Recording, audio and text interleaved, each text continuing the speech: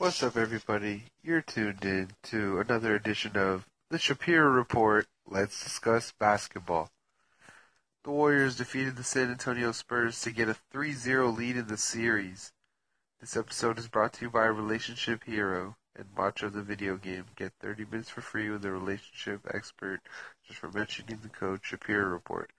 The Warriors beat the Spurs in Game 3. Greg Popovich's wife died the night before, so he was not coaching, of course. Our heart goes out to him and deepest condolences to Aaron Popovich, and our thoughts and prayers go out to the Popovich family during this hard time. Don't take for granted that the Warriors will sweep because you can never take for granted a game in the NBA playoffs. You can never take for granted a game against the San Antonio Spurs.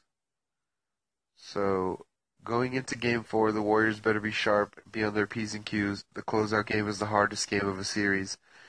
And the Warriors have some injuries, and there's been 3 ankle sprains in the last 2 games.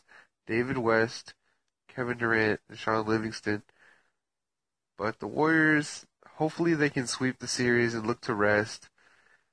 Gotta start watching film on the New Orleans Pelicans because they'll be the next round opponent, very likely, as no team has come back from a 3-0 lead, and it's 3-0 in that series. Uh, man, we're gonna be playing the Pelicans in the next round. So, Anthony Davis, Ian Clark, Nikola Mirotic is gonna be a problem. And we got to start scouting for the Etuan Moores of this world and the Rajon Rondo. We cannot get beat by the New Orleans Pelicans. Start the scouting. Stay tuned for the next game against the Spurs in San Antonio. It's going to be an early start. Tune in, and I'll have a Shapiro report up before the night is over. And thanks for everybody for tuning in. Thanks for everyone for favoriting my podcast on Anchor. Thanks for listening to the Shapiro Report. Try my best to get this Warriors post game out to y'all. And I don't have any exclusive audio that I can provide, like interviews and stuff like that, just yet. But I still have my thoughts on the game because, I watch every Warriors game and then I go and watch the DVR version. So I can give y'all my thoughts on the game. And I was proud of how the Warriors beat the Spurs. Some people think the Spurs will try to injure the Warriors because this is like a rematch of last year when Zaza injured Kawhi Leonard and stuff like that. So they're like, oh, this is a grudge match, so they can just injure the Warriors. I don't think that's what the Spurs are about. They have a lot of class.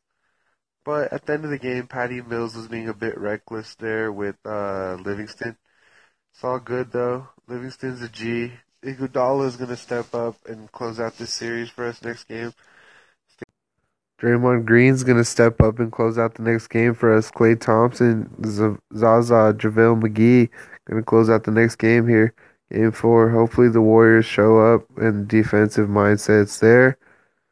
Look forward to it. But for today, 110-87, defeating the San Antonio Spurs in Game 3 as Portland loses Game 3.